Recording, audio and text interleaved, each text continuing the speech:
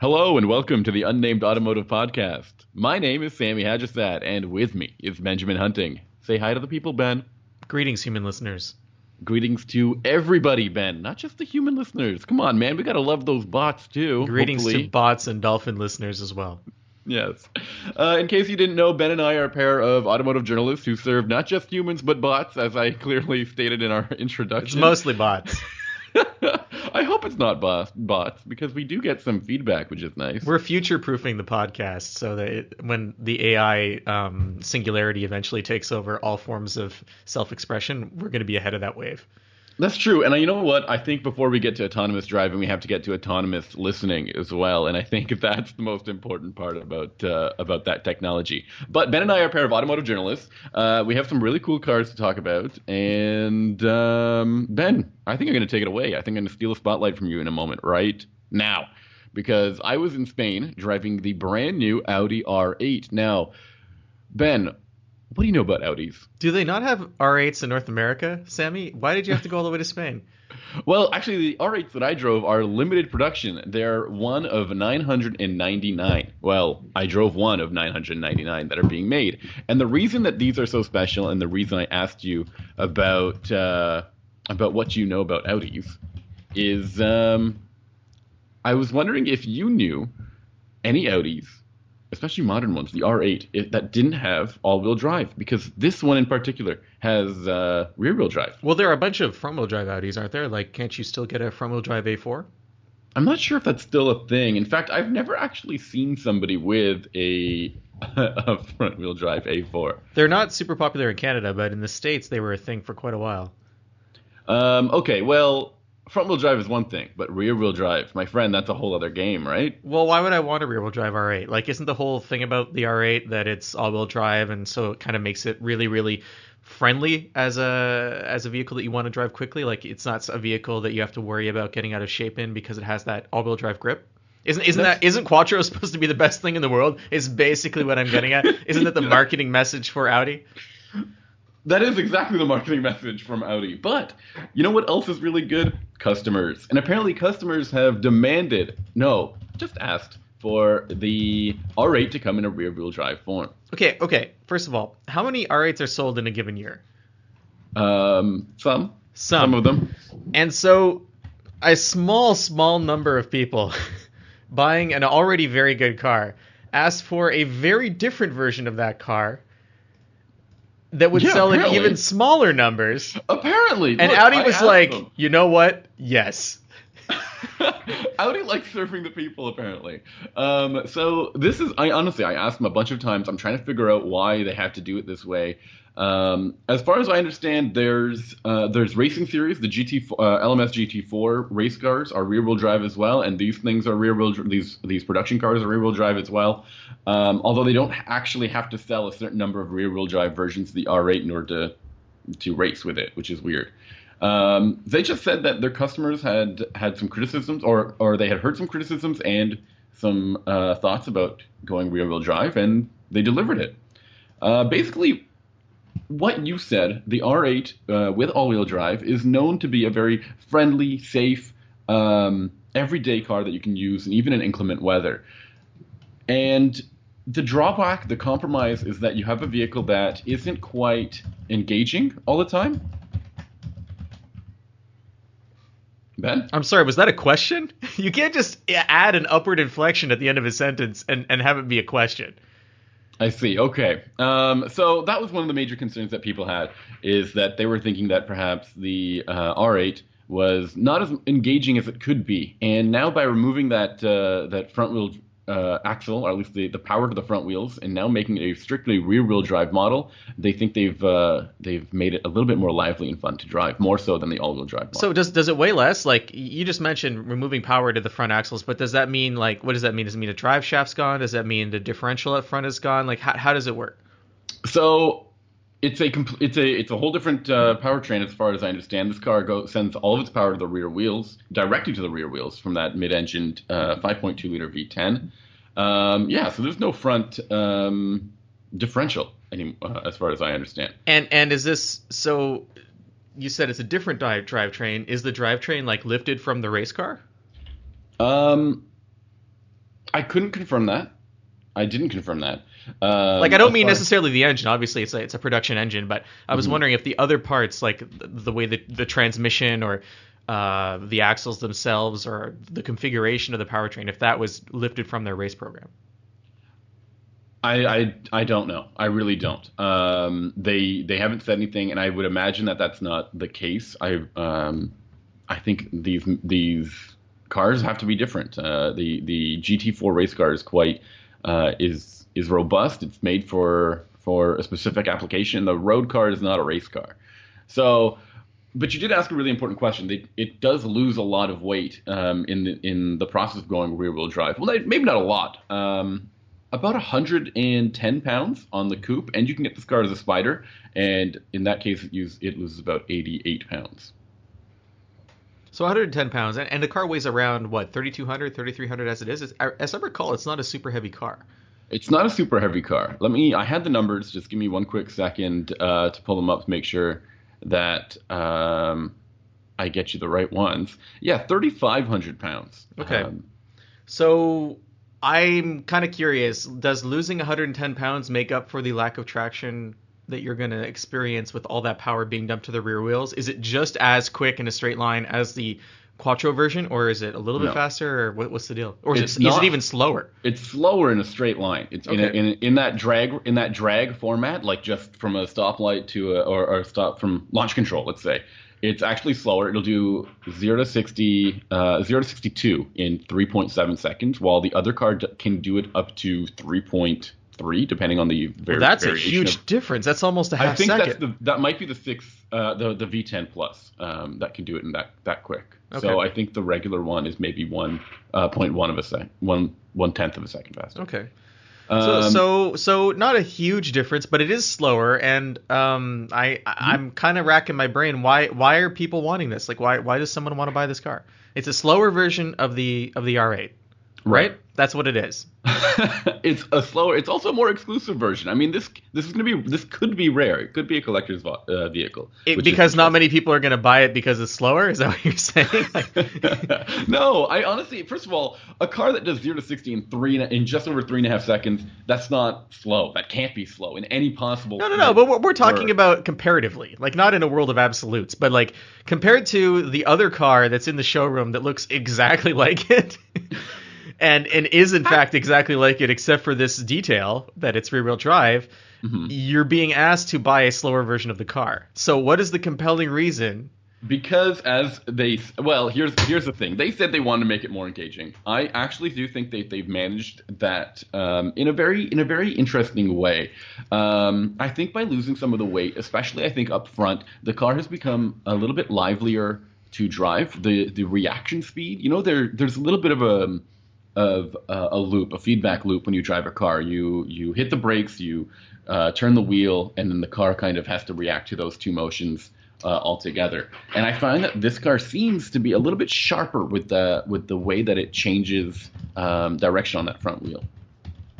And did they give you the chance to drive them back to back against each other? Like, did they have Quattro versions there and rear-wheel drive versions? No, they really didn't, which is a bit of a bummer. Already, they've missed it. They did not let me compare the two, so I'm gonna have to get some comparisons later on this year. But I will admit we had a lot of fun, and I will say we had it in the exact type of temperature and weather that would actually be ideal for a Quattro version of the car. It was raining, it was pouring, and it was under about 10 degrees Celsius. Our cars were actually running on winter tires, which is kind of interesting. We drove them all through the hills of Spain, and in some of the higher altitude areas, there was some snow. And so you might be wondering, like, how was the car in those situations? And I'll tell you, the car was really well composed. It was enjoyable. The car still actually, I feel like it talks to you throughout the whole chassis. I feel like, unlike most cars with electric powered steering, you don't feel anything in that steering wheel. But and this car does have much of that same issue, but you feel what's happening around you, especially with the suspension being as stiff as it is. And they have modified the suspension, the front and rear suspension, for this rear-wheel drive model of the car, and it feels far more engaging and talkative than I remember the R8 all-wheel drive model ever being. Well, it's interesting they had you on winter tires because that's going to dramatically change your experience behind the wheel. Hmm. Especially, I'm gonna take a stab. Were these Pirelli winter tires? Yeah. Were they the what do they call them? Sato Zeros? I can't remember the name of them, but I'm imagining that's exactly what they were Did because you drive on snow at any point? no. Okay, because those tires are garbage. They're decent, I guess, on bare pavement, but I found on snow they're just terrible. Some of the Well, worst winter tires I've ever driven. we didn't drive on any snow or ice. It was just mainly wet, and we actually did get an airport landing strip to ourselves. We were on a military base to test out Audi's new ESC Sport system, which will let you drive the car aggressively, let you slide the car, and will also bring things back in a more controllable way. So you can have, I mean, it's not drift mode, but it's more like it's a longer leash. That's for sure. Can you still turn it off completely if you want to? Yes. Okay. And so, how much does this cost? Like, if I'm buying the car and I'm getting less, am I also paying? I want to quantify what I'm saying I'll quantify what I'm saying by getting less after you tell me the price. But do you pay more or less for not getting Quattro? Okay, so I'm gonna have to change things up a little bit. Usually, I give you pricing in U.S. dollars. This event I went with Audi Canada, and they gave me the pricing in Canadian dollars, and they also gave me the allocation of the car. There's 60 of them coming to Canada. They haven't all been sold yet, which kind of bugs me a little bit. And they're actually going for cheaper than the regular coupe, $163,000, which is $22,000 less than the all-wheel drive model. $22,000, man. Yeah, the Canadian pricing on these cars is much higher than it is in the U.S., correct? Right. Yeah. So I wonder if the price differential in the U.S. will be similarly. I don't think it'll be as big. I don't think it'll be 22,000, but I can No. imagine it being more than 10 and and just under 20, I suppose. So the reason I'm asking is because I really like the R8. I think it's a very, very easy to drive car, and I don't just mean when you're driving quickly. I mean like every day. It's a car that is very comfortable. It's really not difficult to deal with. It's not super low to the ground. Like some. Yeah, absolutely. This car is easy to drive in really, like I said, like weird places that normal supercars can't go, like with speed bumps and parking ramps. And right?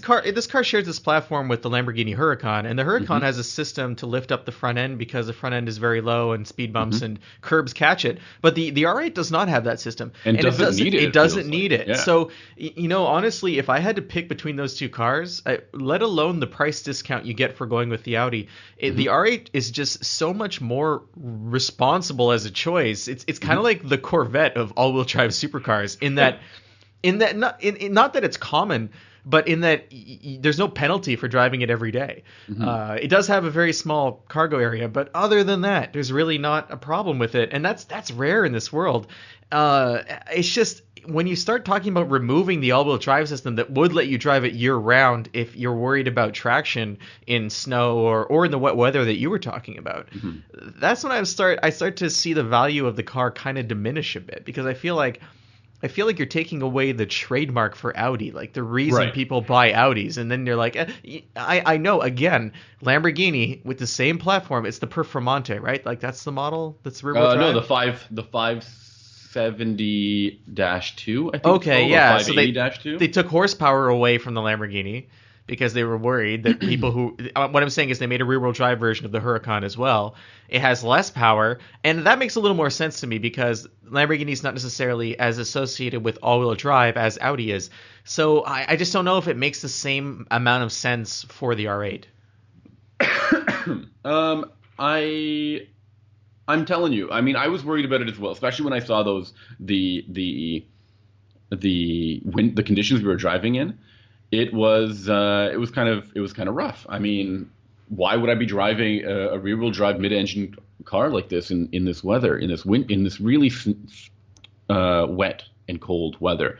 But the end result was that the car was still enjoyable to drive. It was a blast to drive, and when we had the space to goof around with it on that track, on that airfield, we could have some fun sliding it around. And you and I both agree that when you do have that space to drift a car and to slide it and to do donuts or whatever you want, which is something you can do definitively better in a rear-wheel drive car than an all-wheel Well, drive car. I don't know. I think it's just a question of where the limits are. Hmm. I think in a rear-wheel drive car, the limits are lower, and it's easier to get the car out of shape. But I think in an all-wheel drive car, you can drift it and pirouette it and do everything just as easily. Mm. It's just the limits are higher, and you typically need more speed to access them. Okay, so like I still stand by what I'm saying. The car is still accessible. It's still accessible speed and accessible fun, and even more so now that you're making it cheaper, easier to get that. If you want to put it that way, easier to get that goofiness. Easier out to of- wreck it is what you're saying. If you want to Yes. wreck it, if you want to wreck your R8, this is the one to buy. I mean, if you do drive it irresponsibly anyway, but yeah, you can get away with Which that. is But you know which is what you're saying is the entire reason why anyone should buy this version of the R8 is I to did drive not- it irresponsibly. I didn't say that. I said that it's actually really fun to drive, and it's a little bit more engaging. The car just feels sharper in certain areas, specifically with the steering, the suspension. The feedback is there in the suspension, the chassis that was not there when I had the all-wheel drive model. I also have to add, I mean, I feel like I haven't talked about the car's like selling points here. You said exactly what I think most people should hear. The car is easy to live with and drive. I didn't find it understeering or oversteering on the road, and we drove it through some pretty impressive canyons and mountain passes. It was a blast to drive through all of that. And man, that engine, that 5.2 liter naturally aspirated V10 engine, they don't make engines like that anymore, man. Like, it's hard to find a naturally aspirated engine that makes over 500 horsepower. It is just a blast. So which one would you buy? I think I'd take this rear-wheel drive model. Really? Yeah, man. Wow. I'm surprised. I was too. I thought that when it comes to Audi, Quattro is the brand name that goes with it, and you just can't get one without the other. And you know what? A lot of people thought that way about the Subaru and the BRZ. You can't get an all-wheel drive Subaru, or you can't get a rear-wheel drive Subaru. That makes no sense. But Audi and Subaru, in that case, really show that they know what it takes to make a sporting car, fun to drive. And I really think this is interesting. What makes it more interesting is you might remember that the brand that Audi would associate their RS and the R8 with used to be called Quattro. Do you remember that? Yeah. Now it's no longer called that. It's called Audi Sport. And the main reason they said is so that they can do stuff like this without people really losing their like getting confused about things. Well, also they wanted to put Quattro on absolutely everything, which is what they did. They did, and now they have done that, and now they can remove it, and now that's what we're ending up with. But you mentioned the BRZ. I don't know if that's the best example because while it's a very good car, no one's buying it. That's true. I think maybe more people are buying a BRZ than an R8, but it is like one quarter, a fraction of the price. I mean, like Subaru stepped outside of its brand identity, and it wasn't positive for them. Like it's not I'm like not sure about that. the car was not embraced. I think there's quite a few people who do love their BRZs, and I don't think that Subaru fans have shunned them. Well, I think that people who car really wanted them, and were really happy with what happened. Yeah, I think people who own them like them, but I don't think that when people think Subaru, they still think WRX. That's right. I mean, they don't think BRZ. It's not an emblematic car for them. That's the thing about the R8. The R8 is an iconic vehicle within the Audi lineup. It's a halo car, and they're messing with it. No, they're still selling the all-wheel drive model, so that's still good for them. They can handle that, but it's alternative. It's another weapon in their arsenal against some other supercars. So, what do you think the percentage is going to be? Like 10? I don't know. I mean, I imagine they'll sell all 999 that they make globally. 60 of them are coming to Canada. That's what weirded me out the most is that they told me that of those 60, they haven't all been sold yet. But of course, then again, Canada isn't a whole other market, and probably most people here want a car with all-wheel drive if it has it. I would think so. I would think, especially for Audi, that this is going to be a hard sell in Canada. Yeah, so I can see it being a bigger draw in other markets for sure. I loved it, man. And a lot of people brought up the Lamborghini. I don't know what that means. I don't really know what that conversation topic really like matters at this point. A Lamborghini is more expensive. The cars don't compete against each other. That's yeah. A lot of people. Well, it's not only that, but like people say that the Lamborghini did it better. And well, what does that even mean? It's like, I don't know what that means, right? Like that's like saying like you hook a trailer up to the R8 and you're like, well, the F-150 did it better. I mean, I know the platforms are the same, but the pricing is so different. The pricing is different. The demographic is much different. I mean, Audis have a very sophisticated air about them that a Lamborghini does not have. A Lamborghini is very shouty. It's very ostentatious. And even if a supercar like the Audi exists, a mid-engine supercar, which looks wild too, looks like a spaceship, does not look as obnoxious as, say, a Lamborghini would. Would you agree with me on that? Yeah, no, I completely agree with you about the aesthetics. That's a definite. I would totally pick one of these up. I absolutely love, as well, the interior. You mentioned it. One of the things that's tough to get used to is the infotainment system, which is the Audi virtual cockpit, and there's no central screen, so everything happens in front of the driver. So that can get a little distracting when you need to do some more romantic. No, more involving inputs to the system. So tell me about your involving system inputs. When Sammy. you're trying to change certain displays while you're on a navigation course, you're worried that you might lose that navigation and a very important direction change or instruction in the near future. Like an up-down direction or a gentle tapping motion. Something like that, right? Like yeah, that's what you mean. I don't know. What if the passenger wants to change radio stations? That's the biggest problem with virtual cockpit. It cannot happen. That's the number one thing that can't happen. I'm also really weirded out about this. When you get a limited production car, there's usually a plaque in the car that tells you what, Ben? Can you answer that question for me? It tells you whether Carroll Shelby signed your car or not. No. I hate you so much. I'm never asking you a question again. That's what the plaque's for. Okay, a limited production car, especially a limited run version like this. Typically, there's a serial number that says your car is number X of this many. That sounds familiar, right? Yeah, sure. I'll agree for the sake of this podcast. Thank you. Again, I'm not asking you any more questions. The Audi doesn't do that. Despite there being 999 models, each one says one of 999. Well, that'll make it annoying in 30 years at the auction block down in Scottsdale. It's definitely one of 999. Which one? We're not quite sure.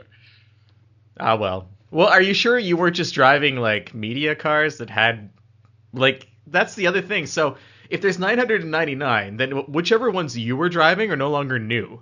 That's right. Those ones are going to be sold as a used right away, or how does that work? I've never quite asked. Maybe we should contact our friends at Audi and figure out what they're doing with them. And maybe I have it wrong. I mean, maybe they don't all say one of 999, but all of the ones we saw said one of 999, and that's, I don't know, it's just so strange. I also thought it was funny, the number. Why do they have 999 of these things? Why can't it just be an always available sort of feature?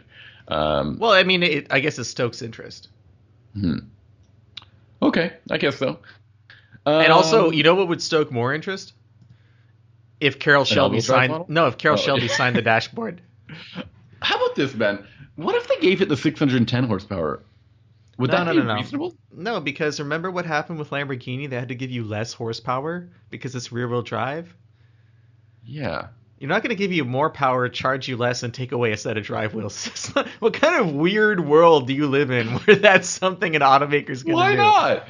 I mean, it is also interesting to point out that when Porsche gives you less features and says they're making the car lighter, they usually charge you more for that. Yeah, but that's Porsche. Audi can't verge onto that part of the Volkswagen empire and something. They can't just steal their idea and be like, "Hey, I see you're making a lot of money on these." Yeah, sooner or later you're going to see Porsche beehives too. Then it's an escalating. Didn't we already see the Porsche honeybees?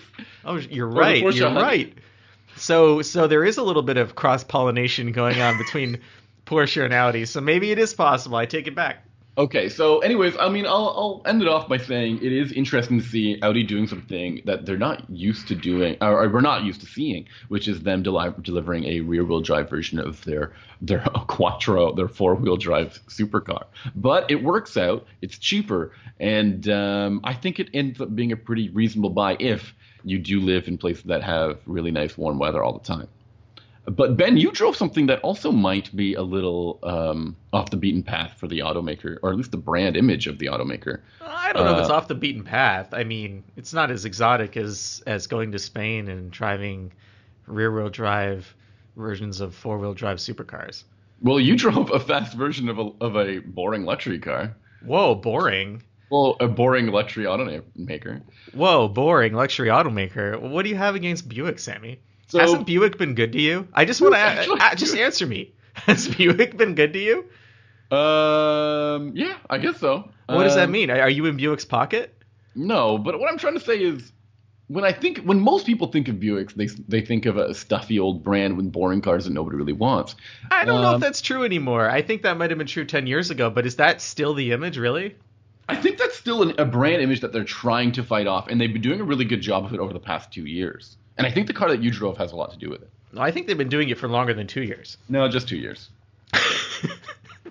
So I drove the 2018 version of the Buick Regal GS, and the GS has been around a long time. Well, maybe not a long time, but long enough. And it's one of those Buicks that they imported from Opel, which used to be a GM subsidiary, but is no longer. It was sold to, I think, Renault. No, Peugeot. Peugeot? Yeah. Okay. So Peugeot bought basically all of Opel and all of Opel's manufacturing plants. So all of that to say, we don't know how much longer the Regal's going to be built because Buick would have to find a plant either in North America or China or somewhere if Peugeot decides they want the facilities for their own vehicles. So that's kind of an interesting side issue associated with all versions of the Regal. But in particular, the Regal GS, I used to think it was one of the best looking four-door sedans in the GM portfolio. And it had a 2-liter turbocharged engine. You could get all-wheel drive. You used to be able to get a 6-speed manual. And it used to have a whole lot of power. In the last few years, they kind of backed off on the power, and they gave every version of the Regal the same, like 259 horsepower, I think it was, 258. But the Regal always had an adaptive suspension system. It always had a little button on the console, the GS button, that let you access the stiffest settings and the most aggressive steering and all that stuff. And it was generally a very fun car to drive. So all of this to say, flash forward to 2018, and the Regal is very, very different than it used to be, especially when you start looking at its relationship to other Regals. Hold on. Before we get talking about your GS, the way you painted the Regal GS was really broad. Yes, you could have gotten it with all-wheel drive, and yes, you could have gotten it with a 6-speed, but you couldn't have gotten the two at the same time. You had to get a front-wheel drive 6-speed model, and the last one I think was an all-wheel drive model. Yeah, I don't think that's very horsepower that lost power in the process. Why are you crucifying me for this? I don't think it was that broad. That is broad. I mean, I didn't know this was the podcast about the history of the Buick Regal GS. I thought. I'm not trying. What colors could you get, Sam? I'm not attacking you on this. What colors could you get, Sammy? Did I not mention the right colors? Ben, just give me a second here. The old GS, the outgoing GS, is only marginally more powerful than the current turbocharged version of the regular Regal Sportback, which I think is really interesting. So now they've kind of lost that punch that it used to have. Now they lost that punch 4 years ago when every version of the Regal got the 2-liter engine with the same amount of power.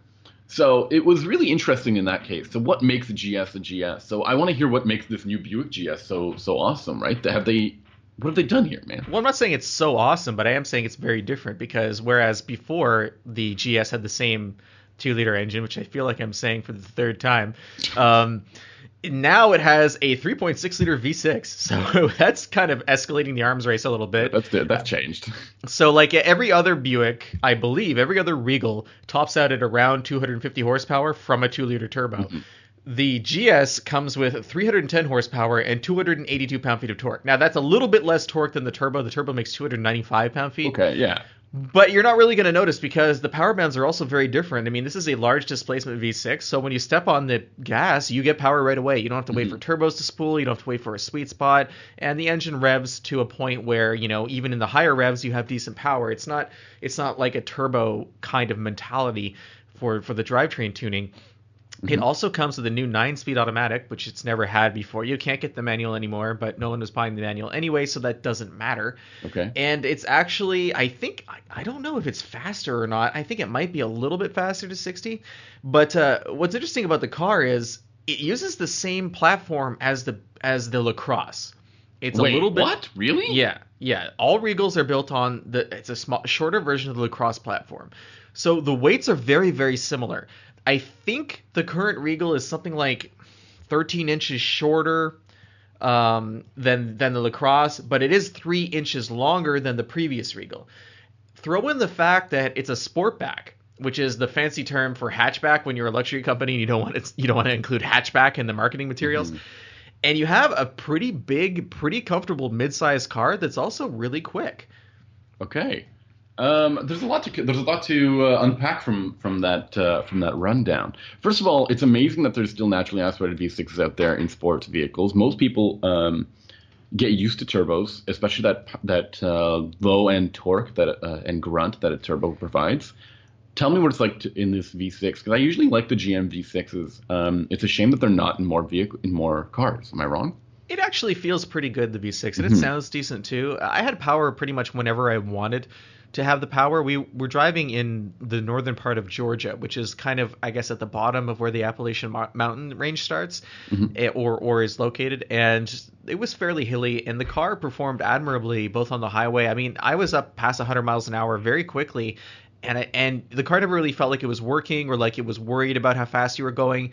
And on twistier parts of the road, it was willing to dip in and give me power when I wanted it. One weird thing about the car, though, is it does not have paddle shifters. What? I know, this is a sport. I was going to say sedan. It's a sport liftback, but it expects you, if you want to shift the gears by yourself, you have to use the shifter on the console and like tap it forward and back, and that's not fun. Like, it's not engaging. Yeah. I remember when paddle shifters first came out and everyone said they sucked, and now we're so used to them that we kind of have to have them in a sporty car, and the fact that the Regal GS doesn't have them is kind of weird. Right. No, I hear you. I completely agree with you. That is unfortunate. Talk to me about this all-wheel drive system. Is it the same one that's in the regular Buick Regal? I think it's pretty much the same. It can, send all the power to the front, to the rear as you need it. It's I don't know how much more aggressively tuned it is, but I do know that this car has a sport button and a GS button, and depending on which, it allows you to access different drive modes. GS what does GS stand for again? Well, I was getting to that, but if you use the sport button or the GS button, it affects how the all-wheel drive system moves torque around. So it sends it rearward, more of it rearward. Buick wasn't really into talking about how much of it goes rearward, but there's a slight bias towards the back wheels in GS mode and in sport mode. Okay. And it also, you get stiffer suspension. It's like a two-mode suspension setting? Sorry, I think you said that. I wasn't quite sure I picked it up. I don't remember how many modes, because strange as it might seem, when you hit sport and then you move to GS, sometimes the settings for the car stay the same. Like, what? Yeah, so GS, the Sport and GS each have different transmission settings. So how long the shifts are held and how quickly they happen, those are different between regular mode, Sport, and GS. But the suspension, I think the suspension is also different for all three. But the all-wheel drive tuning, for example, you go to Sport, you go to GS, it's the same. It doesn't really affect it. So it's not an across-the-board kind of thing when you're in GS mode. You can access part of GS mode through Sport mode. One of the things that bothered me about the regular Regal Sportback is that it didn't have a Sport mode, and I wanted it to have a Sport mode. And this car has two? Like, what the heck? Well, why wouldn't it have to? It's the sportiest model, and it has a totally different drivetrain. I don't understand why you're surprised that the sporty version of the Regal has a sport mode. Two sport modes. It has too many sport modes. It's like too many. If they got rid of one sport mode and added paddle shifters, I think that would have been sufficient. It's not a zero-sum game. They don't have to remove a sport mode to add paddle shifters. Anyway, so yeah, it's quick, it's fun to drive, it's really engaging. I'm going to say something controversial. I think it's as engaging as the Audi S5 Sportback, which is the closest competitor when you look at power. So BMW makes the Grand Coupe version of the 4 Series. They make a 440, and that's about 320 horsepower, something like that, versus the 310 in the Regal. I believe the S5 Sportback is not supercharged anymore. It's a turbocharged 3-liter V6, and I think that engine is putting out 330 horsepower, something around there. So If you look at those three cars, very, very similar in terms of size, power, and handling. I think the edge to handling goes to the BMW. I think the edge to power on paper goes to the Audi. But putting it all together, the Buick is extremely close to those cars, and it's $15,000 cheaper than the S5. That's awesome. It's a pretty bold thing for you to say. I don't know if I agree with that. The German cars are very sporty, and one of the tough things that I would ever say is, would I ever get one of these instead of a Cadillac ATS, which is stiffer and smaller? The ATS is significantly smaller. It's a much, much smaller vehicle, and you don't have the Sportback. I mean, this car has 60.7 cubic feet of cargo space. That's it. When you fold down the rear seats and you pop that hatch, that's as much as a mid-size SUV. No exaggeration there. So you're looking at a car that is not only quick and fun to drive, but isn't all up on stilts like every SUV you see out there, and still offers that amount of utility. And it is a very attractive looking car as well. I will add that. I was in Europe recently. I just said that. Yeah, driving the R8, right? And I did see a rear-wheel drive R8. I did see a couple of these Opel Insignias, which is what this car is made is basically built upon, and they're very attractive and very popular in overseas markets. And it's a shame that I haven't seen as many of them in North America yet. Well, it's brand new. I mean, give it some time, I think. Buick is a very profitable brand for General Motors because they sell very well in other markets. And they actually do pretty well in the United States as well. I think they're the third best brand, or maybe even second after GMC. I don't know, in terms of growth. But one other thing I wanted to say about the Regal GS is the letdown is in the interior when it comes to fit and finish. There's just a little too much plastic. The seats are great. They massage. They're hot. They're cold. The leather is nice. But even on the seats at the top, there's this like kind of these fake plastic vents, and on the doors there's too much plastic, and that's where the car kind of lags behind BMW and Audi. But in terms of dynamics, it's really not that far behind. And I know it's crazy to say that, but it's just that's how I feel. I'm looking forward to driving this back to back with the new Kia Stinger GT, and then as well with those other two German cars. The Stinger feels way bigger. Okay. Way bigger. I think it's quicker in a straight line, but I don't know. I think Stinger might be a class above. I think that's a full size if you really want to start splitting it hairs, whereas the Buick is much more comfortably a midsize car. Interesting. Well, I never felt that it was. I never felt the two cars had a huge disparity in terms of size, but they definitely compete in each other's price bracket, I think. Actually, maybe not. Actually, the Stinger is more expensive. The Kia can start at a lower price, can't it? Well, I think that this the price for the Buick, it starts at $39,995 in the US. See, and on the other hand, the Kia can start lower, but that's a 4-cylinder model. Yeah, so you're not you need to compare the Stinger GT to this car. Right. Okay. Because if you wanted like the regular Regal, you would just get the Sportback, which is where the pricing would start. And you know, luxury wise, I don't know, like the Kia, I like the Kia a lot, but I really think they're a different market. The GT, you think the GT with the all-wheel drive, right?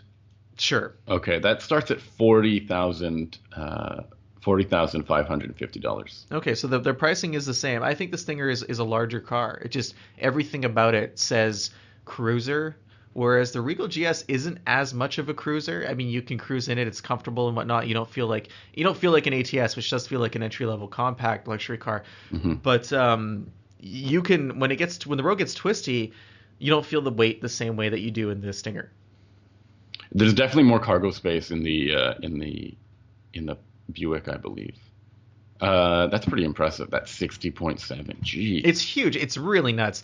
It's vehicles like this that are the biggest argument against SUVs, or the argument against the idea that SUVs are the only ones that you want, the only cars that you could buy that are going to meet the needs of a family.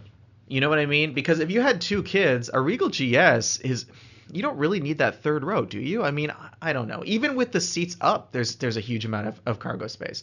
So again, it's something that I struggle with when I'm trying to understand why people buy SUVs. Marketing is a huge part of it, but the GS is just, it's like the antidote to SUVs, and it drives so much better. Awesome. There's one more thing I wanted to add to our podcast before we actually. You drove another car, didn't you? I did drive another car, and it was an SUV. It was a Buick Envision. And, I don't have a lot to say about the Envision because the vehicle came out a couple of years ago. Sammy and I actually went to the launch together. Yeah, we had a really good time there. Yeah, we saw some cow carcasses in an abandoned house, and it was really weird. Mm-hmm. But aside from that, the Envision has only been on the market for like 24 months. And it's already the oldest car in the Buick lineup. Like every other Buick has been redesigned in the last year. So Buick was like, well, we got to do something about that. So they refreshed it, which means it has a different front end, different rear end, very marginally different. The interior, exactly the same. They gave it the 9-speed transmission that the Regal GS has. So you can get that with the 2-liter turbo version of the vehicle, which also has 35 more pound-feet of torque, bringing it up to... Whoa! Yeah, 295 pound-feet now, I believe. Did not skimp out on the torque in that car. Holy cow! The regular 4-cylinder, the base model, is 2.5 liters. Oh yeah. They didn't change anything about it. 6-speed automatic. I've never seen one of those vehicles. I don't think they exist. I don't know if they're real or not. Exactly. It's one of those on paper type of cars.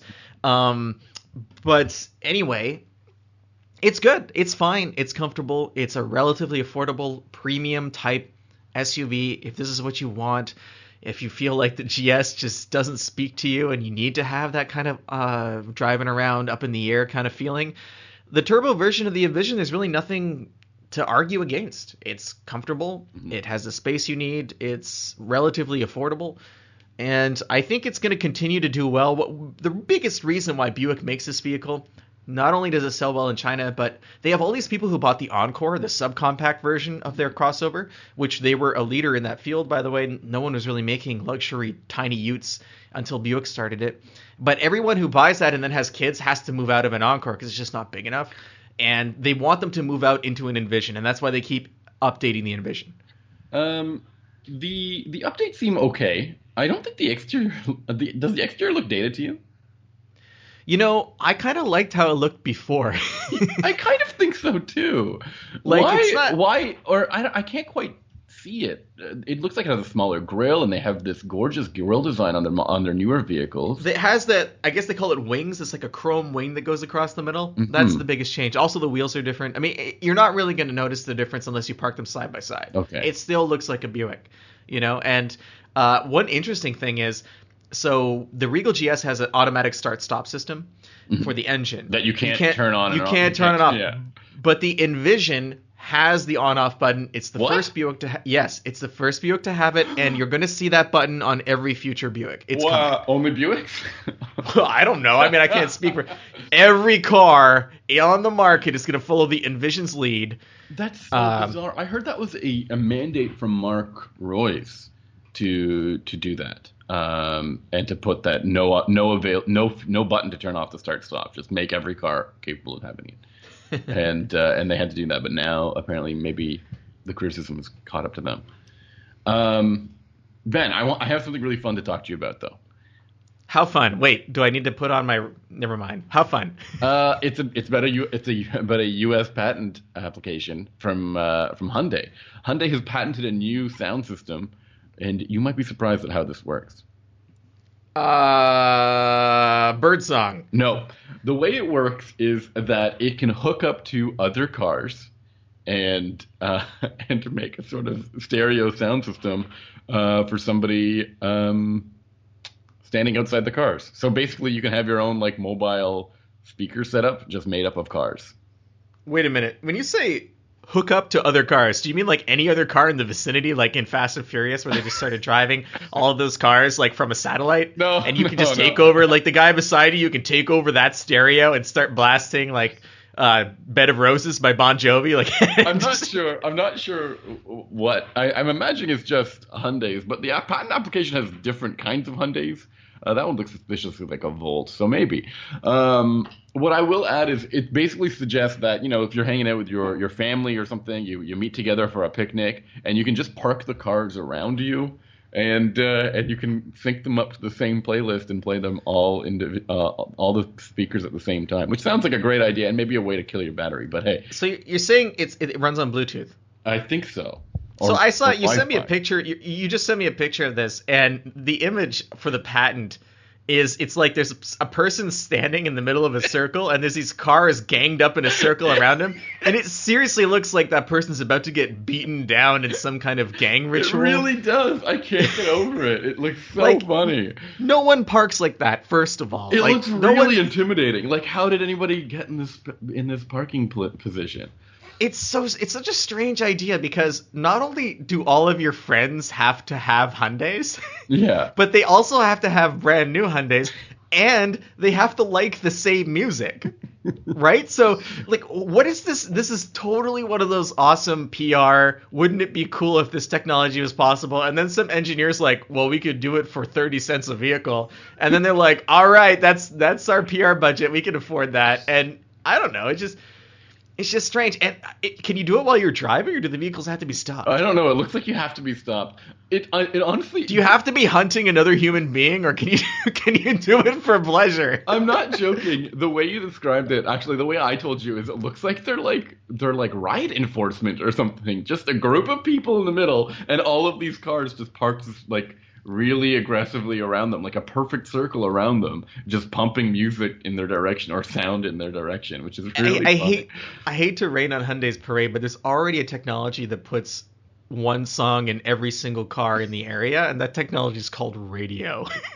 And it's been around for a really long time, and it's standard in every single vehicle on the market. Oh, wow, that's mean. Maybe they forgot completely about AM and FM radio. Well, terrestrial radio is dead, but it doesn't mean it's not, the zombie-like corpse isn't still lurking in the airwaves.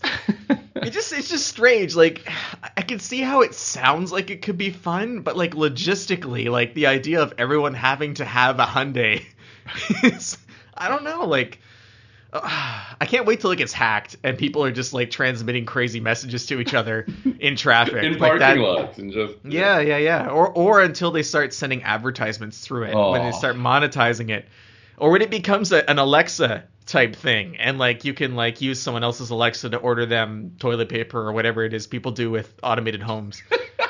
That's what you think they do? I don't know what they do. Shout at Alexa for toilet paper? My home is 100 years old. In Canada, we don't have smart homes. It's just not a thing. Well, they're smart enough. The pipes won't freeze and burst. Right? Well, yeah, it's smart enough that I have a roof over my head. There you But go. like, I mean, I'm smart for living in the home. Let's put it that way. Excellent. I think that wraps up this week's podcast. Before we go, do you want to talk about what we're gonna bring up on the next podcast? What do you got there? Well, next week, I'm going to be talking about two very special Cadillacs. They are Hold both. up. You went from driving two other Buick products to driving two other like Cadillac products? What do you mean You're other? just- Why do you you're say other? You're just driving like all of GM's like premium vehicle lineup now? How dare I sample the breadth of GM's vast and wide lineup? Is it the exact same cars that you drove but with a different badge? No, not at all. In fact, they're both the flag. I would argue that one is the wannabe flagship and one is the flagship of Cadillac. The Cadillac CT6 full-size sedan and the Cadillac Escalade. Okay, those are two really funky cars, and I'm really interested in hearing your thoughts on both of them. I have a much more niche lineup of vehicles that I'm going to bring to the podcast next week. I have a Maserati Levante and a Maserati Quattroporte. I was on a recent drive in the Italian side of the Alps, and we got to drive them in some snow as well, so that was fun. Do they not have Maseratis in North America, Sammy? Like, why did you have to go all the way to Italy to drive these Maseratis? Ben, I don't know, but you sound like my parents every time I tell them that I have to go somewhere to drive something. Why can't you just stay home and help your mother? She needs her help. She sent you an email. She would like you to RSVP.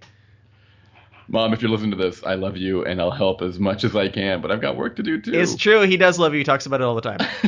But for everyone else, if you want to get in touch with me, don't do it through email like my mom. That's only for her, man.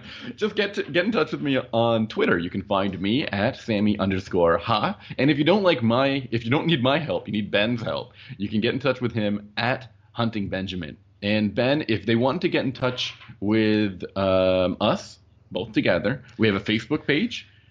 We do. I just want to point out though, if you do want to email Sammy, you can do so at godsmack1fan@gmail.com. That's not me. I keep telling you, stop sending all your important documents to that email. Stop replying, and maybe I will. You can find us on Facebook at Unnamed Automotive Podcast. Just type it into the Facebook abyss, and we appear there. You can also find us at unnamedautomotivepodcast.com, where we have pictures and links to reviews we've written of the vehicles that we're talking about. And you can also go back in time and listen to all the other fun stuff that we've got to drive and all the other weird opinions and ideas that we've had the chance to explore with each other in this very unique medium. And you can also refer back to us when we mentioned the Porsche honeybees and the Audi honey that is also going on over there. Just type like bees, I guess, into our search and our parameters, and you'll find all our bee-related podcasts. Surprisingly high number of bee-related podcasts. And with that, I guess we'll buzz off. Thank you for listening, and goodbye.